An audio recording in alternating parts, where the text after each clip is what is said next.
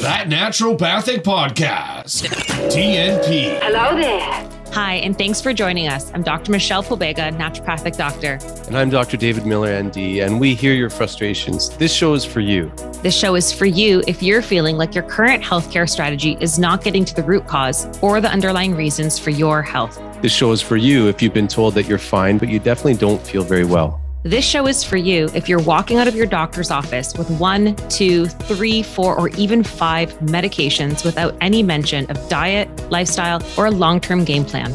This show is for you if you've got several specialists taking care of you, but no one is really putting all the pieces together.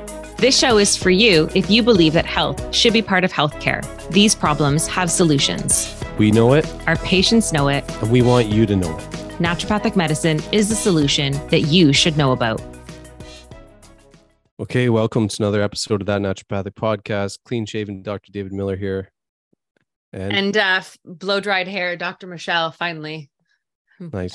Sometimes I get lazy by the end of the week and I just want to throw it in a ponytail. No, we look good right now.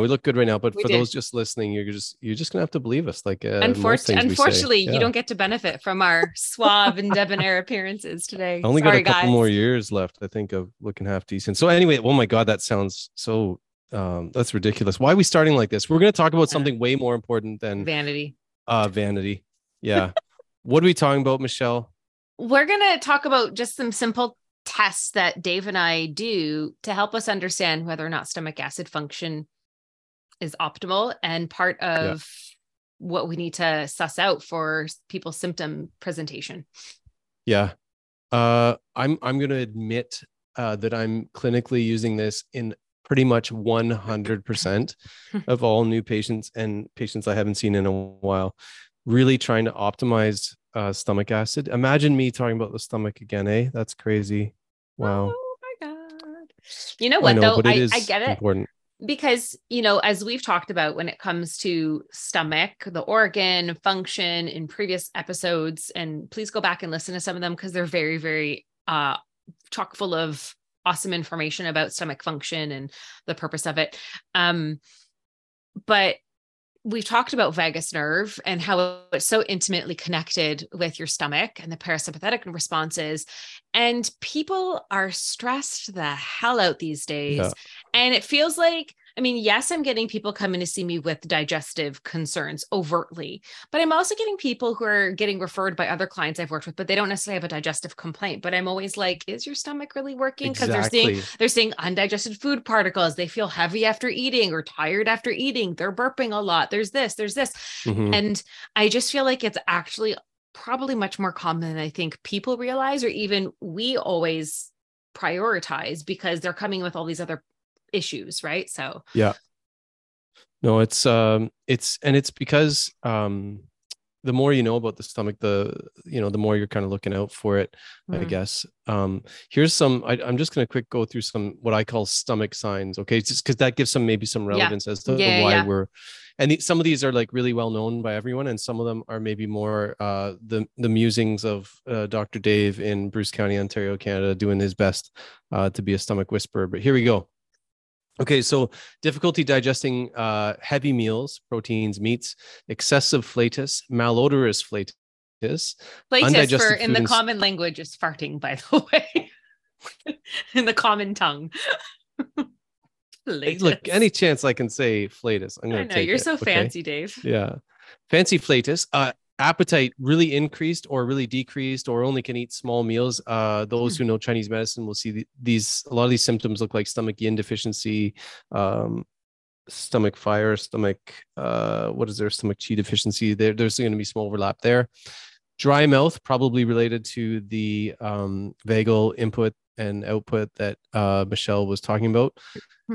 Postnasal drip, allergies, couple of what I think are very closely related to stomach signs, maybe because of the esophagus being so close to the trachea, but that's just something I see.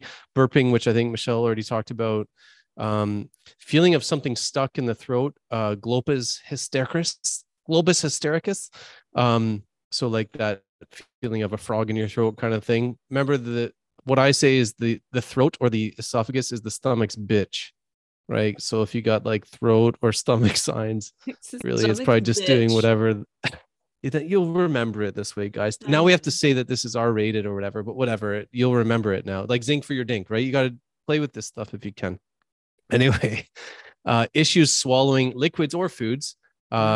Some common ones that everyone probably know about: heartburn, regurgitation, reflux, metallic or sour, other strange taste in the mouth. Again, you can look to TCM for some background there. They say rotten taste in the mouth. This is an interesting one: recurrent ear infections, and they have found H. pylori in the ear canal, which is really interesting. But I wonder if that's also, sorry, not to cut you off, but I wonder if that's also because your stomach acid is like your first line of defense for any infection. So you just might have an underlying vulnerability that makes your body have these. Don't get too deep. This is a list, Michelle. I'm sorry. I'm just, well, you said about the H. pylori, so I'm just elaborating. I don't. Continue. Okay, we're almost done. Okay, bloating after eating. The people that feel better fasting, basically, if you feel better when you don't eat, it implies that your stomach hurts when it eats. It's like, man, that's some basic shit, but I don't hear many people talking about it. History of anemia, history of iron deficiency. Yes, those are two of the ways that I recently came about the conclusion that I must optimize stomach acid in everyone, because it's hard to treat iron deficiency and anemia without proper stomach acid. Hoarseness. Frequent clearing, hawking in the throat, often with mucus, bad breath, laryngitis, rhinitis, like runny nose, chronic cough, and otitis media sinusitis. There's my list of like stomach signs that are, some are really well known and some are maybe some insight there, hopefully. That's crazy. Do you know what's actually come up on my radar recently? And I actually have to look into this a little bit further because I think it's just more of a new side effect or complaint. But I have a client, she's got major metabolic issues, and unfortunately she has been kind of not dealt with accordingly by the medical profession. And she just keeps being put on more and more medications. And now she's at her wit's end, and her blood sugar still doesn't get regulated. Even though I've told her, I was like, please go back to your doctor and talk about these specific things. And they don't seem to care about it so much. So I'm like, okay, I don't really know what to do about that.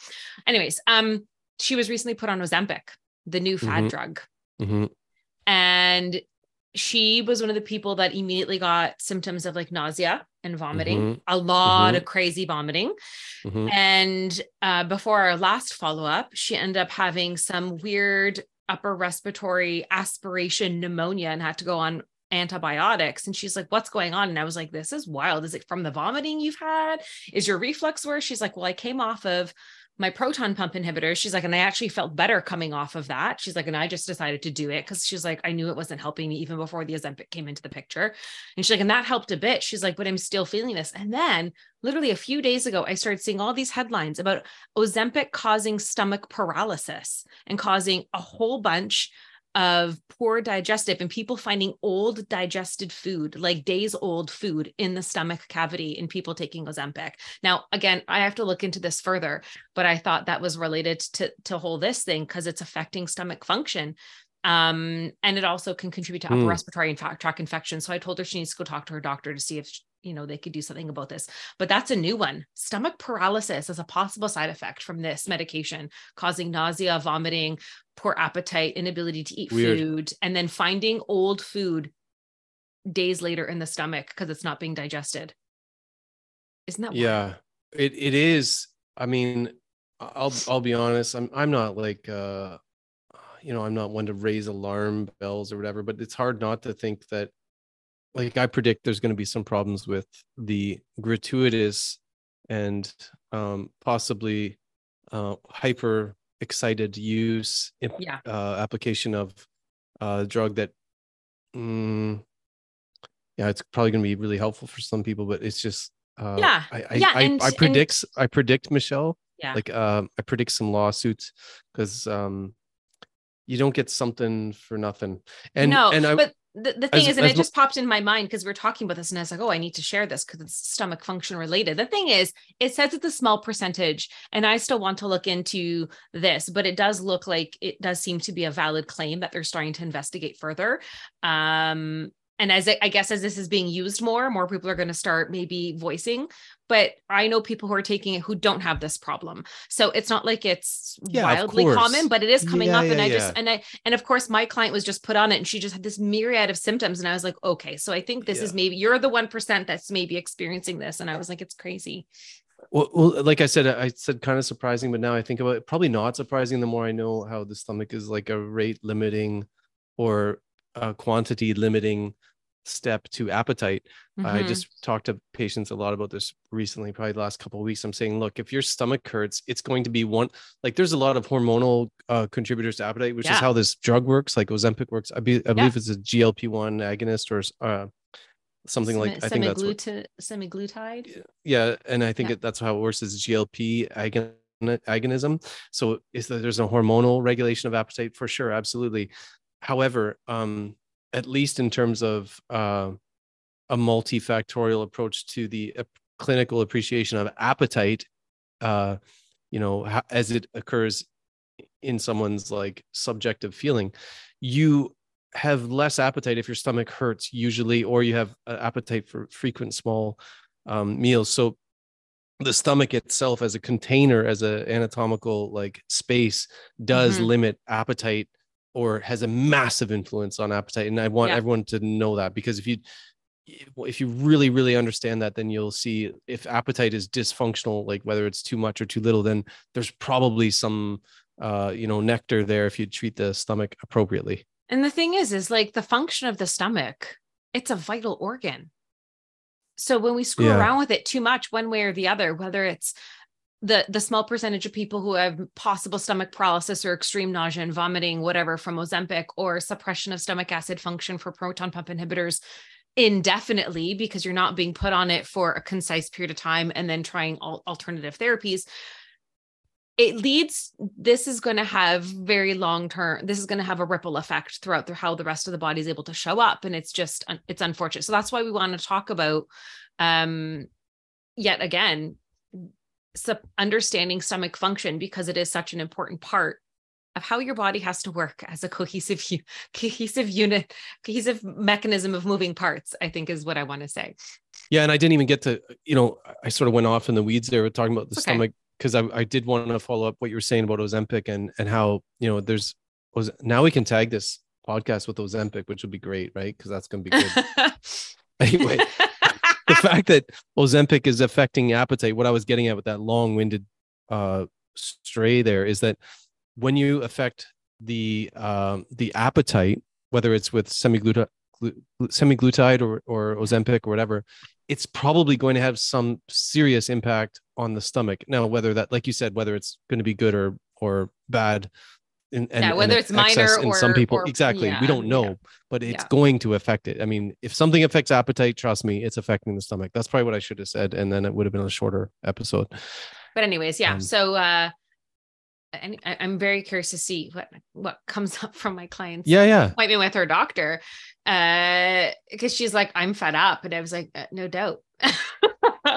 So I hope that there's there's some progress, practical progress with how her situation is managed by her doctor, and hopefully an endocrinologist is in the book soon, so that we can start looking at some alternative options, which I've suggested actually. So we'll see, but I'm curious, and I hope that we can find a resolution. But that was a new thing that came on my radar: stomach paralysis, and I was like, that's weird. Yeah, interesting. Yeah. Well, so part of my recent, new fascination in this, using this clinically as a kind of almost like a protocol to go through with everyone to optimize stomach acid, comes from my brain hurting from the idea that oftentimes a naturopathic doctor or a functional medicine doctor or whatever will give you hydrochloric acid in the form of betaine HCl tablets to optimize or increase the amount of acid in the stomach. And you will, based on the assumption that, the knowledge that, because we did an episode on gastritis, half the world has gastritis. If the tissues are inflamed, they're not going to work properly. And so the parietal cells seem to be the ones that get beat up. They're the ones that make the hydrochloric acid. So they get tired and they don't make as much hydrochloric acid. So you actually have hypochlorhydria, or too little stomach acid. And so the naturopath or whatever gives you more exogenous hydrochloric acid so that you can digest your food better. Makes sense, right? Like it stands up to some logic. Now, as a practicing naturopath who sees lots of people just like you, you'll know that the number 6 class of drugs in the world is what? Proton pump inhibitors. Given to these same people for these same problems a lot of the time. So, where we would give some extra betaine HCl, the medical doctor will often give proton pump inhibitor. Yeah. Betaine plus demulcents for the inflammation. Ideally. That would be the naturopathic way. So, and we did a whole episode, I think. On we talked about that.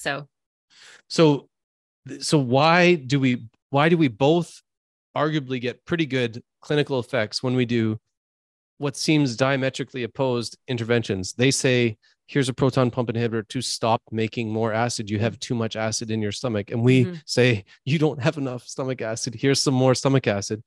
And both approaches, which are seemingly opposite, will give, clinical benefit. Now, whether you could say one is better than the other, I have my own thoughts on that, but they will give clinical benefit if you're the patient in a lot of cases. So that was one thing that my head just wanted to explode trying to make sense of that. I know. It's a hard one. I have a theory on it too, and we can talk about it after. I have a theory too, but yeah. Okay, go. What's your theory? Well, I'll go after you. For me, one of us might be wrong. Yeah. Heyo. Go. Or both of us. Well, I think when you stop, honestly, like the more you know, the more you realize you don't know about the human body, because we're anyways. I think with the proton pump inhibitors, if you're not causing acid, you're not having anything further irritating the tissues. So then the patient has symptom relief. So they think that they've resolved the problem. That's that. However, if the inflammation is also because of poorly digested food and microbes and stuff like that, and your stomach is meant to kill off microbes and properly digest your food, that in turn will also lead to lessened symptom, to a lessening of symptoms if you actually support proper stomach function. The thing is, if there's inflammation, I would say as a good naturopath, you'd probably be using some things to put out the inflammation while also addressing proper stomach function. I personally, based on everything you and I have talked about when it comes to our proton pump inhibitor episode, our gastritis episode, maybe this is my bias, but I think that our approach is going to be more long-term effective because you're going back to heal the tissue rather than just stop acid production. You're actually doing things to resolve the inflammation, but then you're also trying to revitalize function to bring it back to an optimal state. And then I just feel like that has better consequences. Well, call me crazy. No, I won't. It's not about that. Maybe about other things. But yeah, that's part of your charm. So and you can't say that having adequate or a lot of stomach acid is pathological. That's what I never understood about this. Like if you said, give me one word to describe the stomach, I'd say acid. If I could only choose one, there's no other compartment like it. It's a weird kind of compartment. So if you stop producing acid, it's like telling Wayne Gretzky stop playing hockey or stop, Connor McDavid, stop playing hockey. Don't do that. Do something else. Well, really, that's what they're really good at. Yeah. So I always struggled with that. So I'll share my, there's probably some overlap between what we're saying. I look at the tissue and cellular level when I try to understand why a proton pump inhibitor may have similar kind of benefits to using exogenous betaine HCl as a source of stomach acid. Here's what I think. When you put the acid in the stomach, the cells are sensing and remember, we're only doing this when you eat. This is key. You only put the acid tablets or capsules in when you eat. So when it's game time, you don't put a whole bunch of stomach acid in when it's resting. No, thank you. Okay, exactly. So so what you're doing is you're addressing the whole organ problem of there's inadequate stomach acid for breakdown of foods. So it helps the organ and organism just functionally. Well, why does it, and we'll talk about this when you get into the betaine HCl test where we sort of give ascending doses. So why after a period of time of taking some betaine HCl tablets, you have to take less? And then you get a sort of warming or burning, and then you get to take less. and then you get a little warming or burning, and you end up taking less. So why? It's like the stomach reboots or recoups. Why is that happening? I think what's happening is the cells are getting a rest. That's my personal opinion. This is not, I don't see this written anywhere. So maybe I'm out to lunch, but I don't think it's completely off. The cells are getting a rest because the stomach has its own, the stomach is an integrating center. It senses and reacts based on its contents and has like its own little brain kind of thing. So if the stomach cells sense that the pH is dropping adequately to digest the food properly, the parietal cells therefore get a bit of a break. They don't have to work as hard. And this is, I'm going to draw from the phenomenon of fasting, where what happens when cells are not metabolically required to do a lot of work? They can heal. They don't just sit there, smoke cigarettes and like watch TV, right? Yeah. They go, you know what? Let's clean house. Let's do autophagy. Let's like repair, because we're not on the hook to do all this work. Yeah. It's sort of like your number one employee at work, where like you don't have to watch them. They like, if there's no like fires to be put out, they still go and like they start filing stuff, cleaning stuff up, whatever. It's kind of like the cells are like that. So that's my thinking of what's maybe going on with giving the acid. And what does that have in common with the proton pump inhibitor? The proton pump inhibitor tells the cells stop working. So it says, you know what, like it biochemically, pharmacologically says stop making acid. What do they two?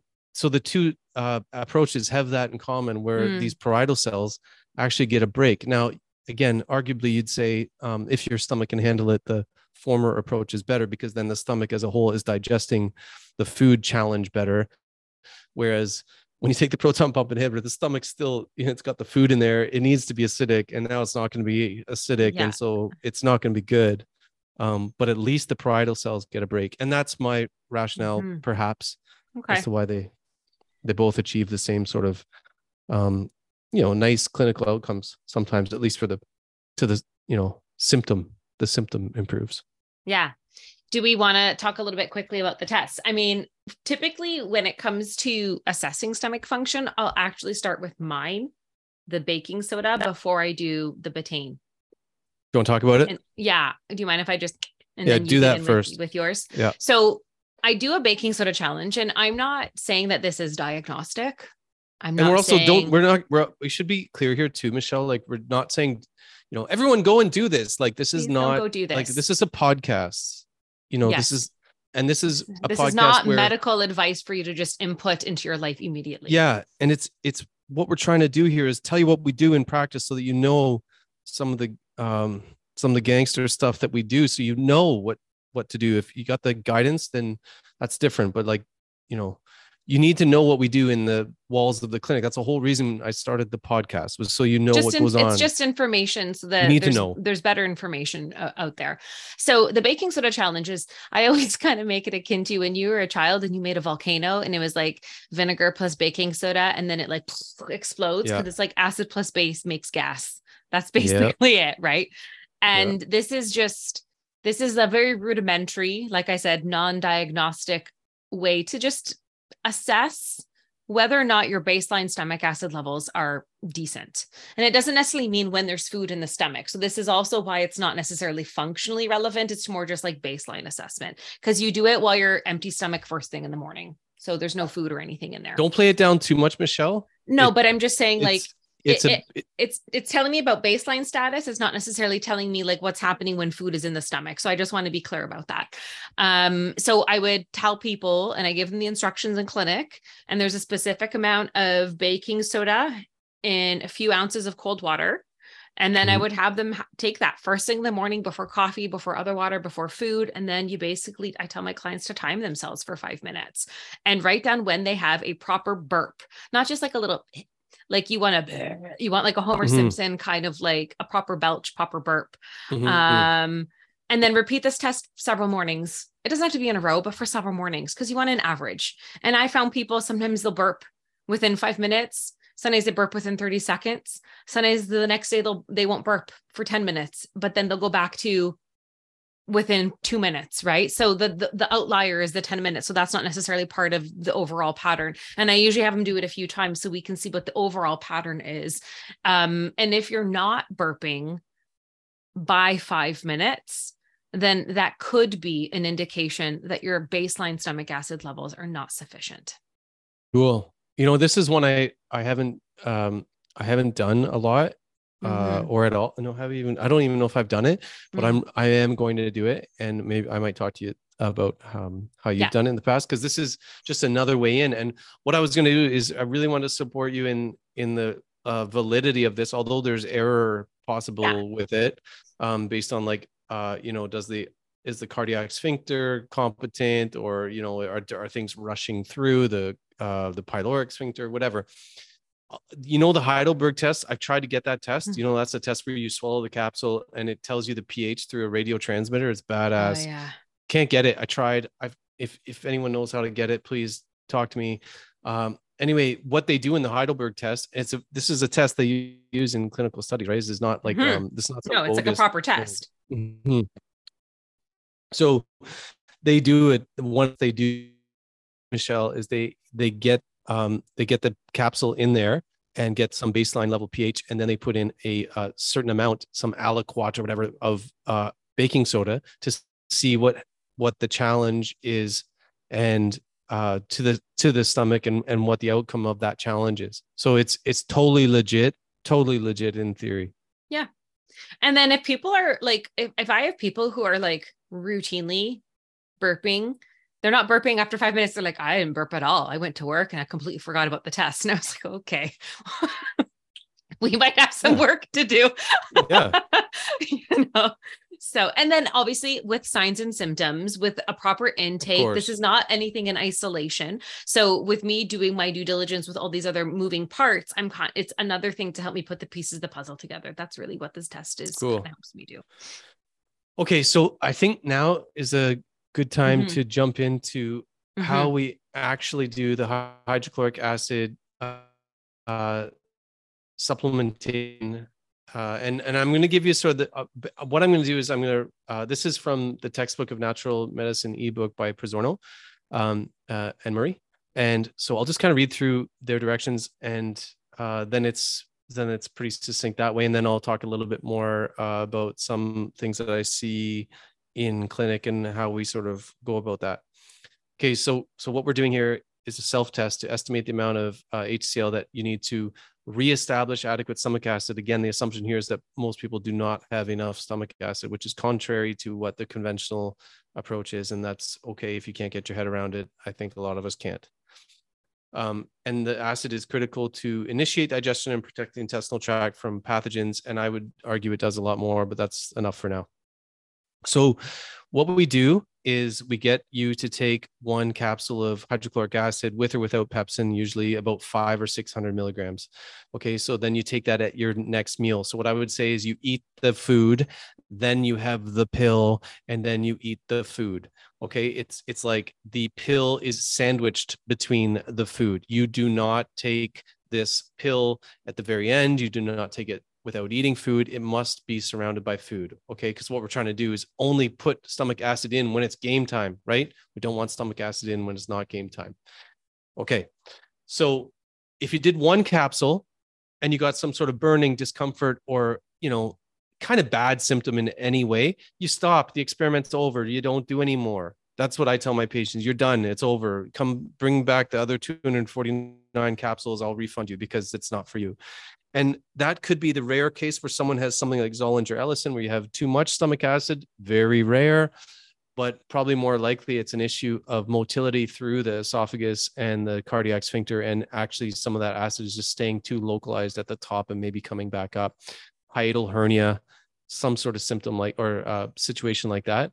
That's probably what's going on. So this is, especially if someone's got hiatal hernia, be extra careful. It's not like you can't do it, because like Michelle was saying, you can just use some of your grade 9 chemistry. If you do get that symptom and it's painful and you don't like it, take a 1/4 teaspoon of baking soda in some water, and that should, accomplish your grade 9 chemistry, which is to neutralize that acid. You continue to increase the dose the next day if everything goes well. So if say one capsule is fine and nothing bad happened, good, job done for 1. You next day move on at your next big meal. And I'm only doing this at dinner with most people because I want to do it at a bigger meal that probably contains protein, some fiber, maybe your best meal, maybe the meal that you're pretty solid with. Okay. You go up to 2 the next day. And what happens? Nothing. That's fine. That's okay. At this point, we're looking for the absence of something bad happening. If the presence of something good happening is, you're less farty, less bloaty, and everything's, it's all good, then that's great. But really at this point, we're just looking for the absence of bad, burning, discomfort, whatever. What do we do the next day? Because that went well. We go to 3 and we do it again. And we go to 4 and we do it again. And we go to 5. And you're like, what the hell is going on? I'm dropping a lot of acid here. Yeah. So anyway, you get up to maybe 6. 6 is the max that I'll get my patients to do. And they go up to 6. And if we are at 6 and we continue at 6 and we still get no signs of discomfort, burning, or some sort of like regurg or something, we know, Michelle, that person has inadequate stomach acid. It's like, yeah, we know that. So the job of the stomach acid test is sort of accomplished in one sense, because the idea is to assess first, and then we individualize treatment. So if you're up to 6, you don't have enough stomach acid. We know that. And if you want to keep taking 6, don't do it for longer than a week or 2 is what I do with my patients now. I just sort of say, come down after that. We've, job done kind of, we can say you don't make enough stomach acid. So that is what you do on the way up. Now, if you get up to 5 and you start to get some sort of tingling, burning, discomfort, whatever, you know that you've pushed it too far, because we kind of have to go until it's too far to know how far to go. It's kind of like the magnesium test. Like you have to kind of take a lot of magnesium until you have a bit of a looser poop, and then you go down from that, and that's your magnesium dose. The same idea here. We sort of go beyond the threshold, and then you go -1. So if it took 5 capsules for you to get the kind of burning, then we go down to 4. And we stay at 4, 4, 4, 4, 4 with all your big meals. If you have a smaller meal, take less. Use your brain. And then say you get down to 4 after a week or 2, it starts to increase in terms of like the burning and discomfort or heartburn or whatever. That's because your stomach cells are getting back online and they're adding to the amount that you're adding to. So you're getting a net increase. So guess what you do? You go down by 1. And then you continue at 3, 3, 3, 3, 3. And then in theory, at some point you'll get to 2. And then you go down maybe to 1. And maybe you have to stay at 1 because it doesn't give you any burning and it just makes you digest better. But if you're taking a bunch of capsules, it could be better to take it in parts through the meal, but always you have food first, then capsules, then food.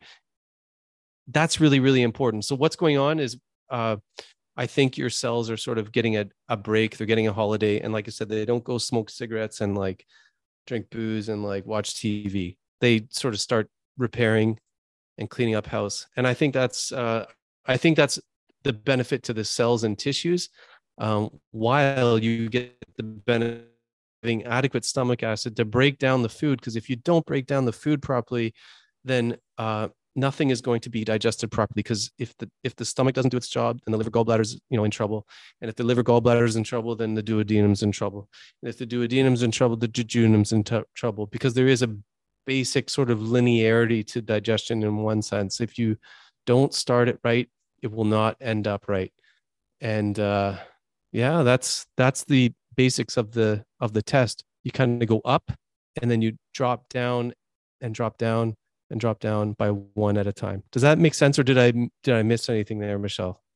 No, I think that was pretty comprehensive. You work up until, and when we say burning and stuff, it's like stomach level behind your breastbone. Usually that's kind of, you're going to feel like that heartburn-ish type symptoms.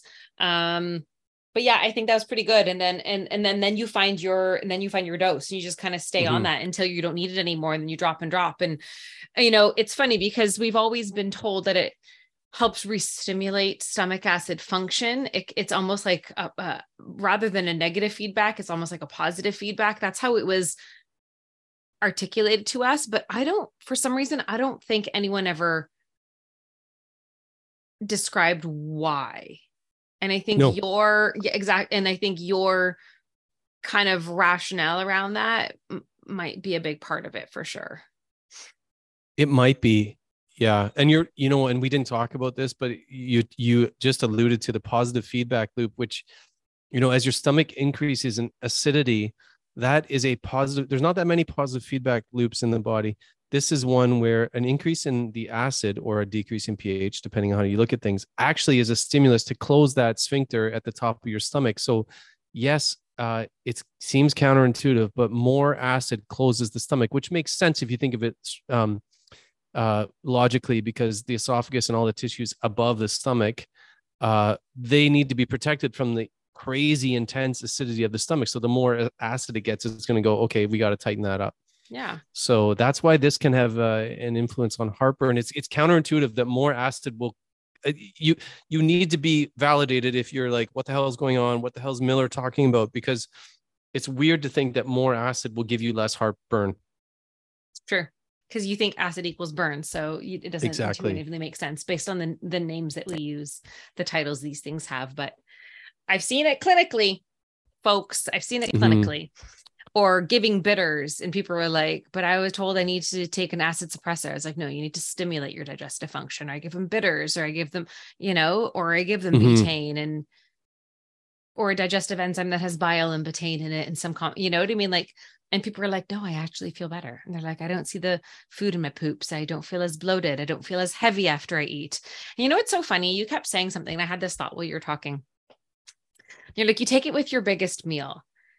And the funny thing is that shouldn't all of our meals just be like relatively, I just had this thought being like, why is it always the biggest meal? All of our meals should include protein. All of our meals should include good amounts of fiber. All of our meals should include some form of complex carbohydrate. All of our meals should include healthy fats. So there shouldn't ever just be like one astronomically big meal. Like all of our meals should be balanced and complete. And I just wanted to put that out there. But the thing is, most people don't go through their day that way. And that's why I said, and that's why you have to distinctively say your biggest meal, because it has to have all your macros. But what I want to put out there for the ether and for our listeners is that you should have all your macros being met at all your meals. Just a thought. Yeah, it makes sense. And I think what it comes from, the way is to limit variables in the way you do it, in terms of time and macros and stuff. But the other thing is, Michelle, which you've probably seen too, when you look at someone's diet diary, I would say by far the average is people's best meal is dinner. And that's the Absolutely. one I'm not going to say I never have to change it, but it's the one that is often subject to the least intervention, because it's usually like, well, I eat some meat and veg and some carbs. I'm like, well, good. That would be nice for breakfast and maybe for lunch too. And people even know it. They're like, I think my best meal is my dinner. My wife always makes sure I have some vegetables, or the wife's like, we always have a salad, and we always have, and people consciously put more effort into the dinner, but breakfast and lunch really get kicked to the curb, and it's unfortunate. So, but anyways, I just wanted to put that little disclaimer out there that all of your meals should actually be balanced. A plug of logic there. And I would actually argue that your breakfast should be way more balanced to start your day off right. Like you definitively need to have a balance. Where's me Lucky Charms? Imagine that. Yeah. Hey, listen, here's something I ran into with a patient, and again, it's one of those ones that my brain was just like, what do I do? Have you ever had a patient on proton pump inhibitors who you're like, I wonder if I should put them on betaine HCl? I have many times, and I wussied out most of the time. And then I started thinking about it. I'm like, wait, you can, if you're a clinician and you feel confident enough, you can do the betaine HCl test on someone who's taking proton pump inhibitors, because let's go back to my sort of train of thought with this, where it's like the proton pump, say you take your proton pump inhibitor in the morning, which is when most people take it. Mm-hmm. That's giving your cells a break from making a baseline level of acid throughout the day, which, if it's not mealtime, might actually be somewhat beneficial, because the stomach acid doesn't need to be like crazy acidic between meals. That's very important. I mean, then I thought, okay, someone's on a proton pump inhibitor. Am I going to give them betaine HCl? Well, not while, between meals, but when it's game time, yes. So I have done this with people. It makes a lot of sense to say maybe they'll get additional synergistic benefit if they're on a proton pump inhibitor. It's giving them relief, because there are some people, you've probably had this too, like some people will do quite well with a proton pump inhibitor. It's gotten them somewhere symptomatically, and that's important. So then you're like, should I do this test? Yes. During game time, meal time, yes, you can give them more stomach acid. And there is no problem with that. And there's even studies using them together. So there's no problem with that. I was very careful about it. And if you're a clinician, you can know that if you have someone on a proton pump inhibitor, it's probably okay to do game time acid supplementation. There's studies on this? There's one at least I found. Okay, that's cool. Yeah. And have you found it beneficial for those clients from a digestive standpoint? It was still insightful. Because I've never done it, because I've always felt reluctant to give it, because it always felt counterintuitive to stop acid production and then try to support. But you're right. Yes. It's not necessarily re-stimulating acid. It's just maybe supplementing in the interim. And it's only for game time. That's what's key here is it's only during game time. Yeah. And maybe even just for the dinner, because a lot of people also get more reflux at night. And so if you're helping them digest their food and have that movement through their system better, then maybe even like less nighttime reflux. Yes. But also just a little preface, like we already said, this is not something you need to run and go and do yourself. And it's not something to do when you have ulcers. If you have known gastric ulcers or any kind of injury to the tissue, this is not your first step, right? So this is why working with a qualified practitioner to help you understand what's the best first step, even if this is relevant to your overall case, it might be step 5. But it's not step 1. So this is also why we don't want people to just go ahead and start doing these things, because you might cause more problems depending what's actually happening under the hood. So we have to be smart about our approach. Even if it is naturopathic approach, we still need to be intelligent about how we approach the body with any kind of care. Yeah. So just wanted to put it out there. Cool. What do you think? I'm good. We cool. I digested that really well. I'm glad to get that one out because I hope it clarifies a little bit for people who, we've struggled with the logic of some of this for a long time. So I hope that helps give some clarity and some instruction to people who are trying the stomach acid supplementation and they, are like, what am I doing? Is this right? Yeah, it's hopefully clears things up at least a little bit. Voila. Okay. Enjoy. Thank you for listening.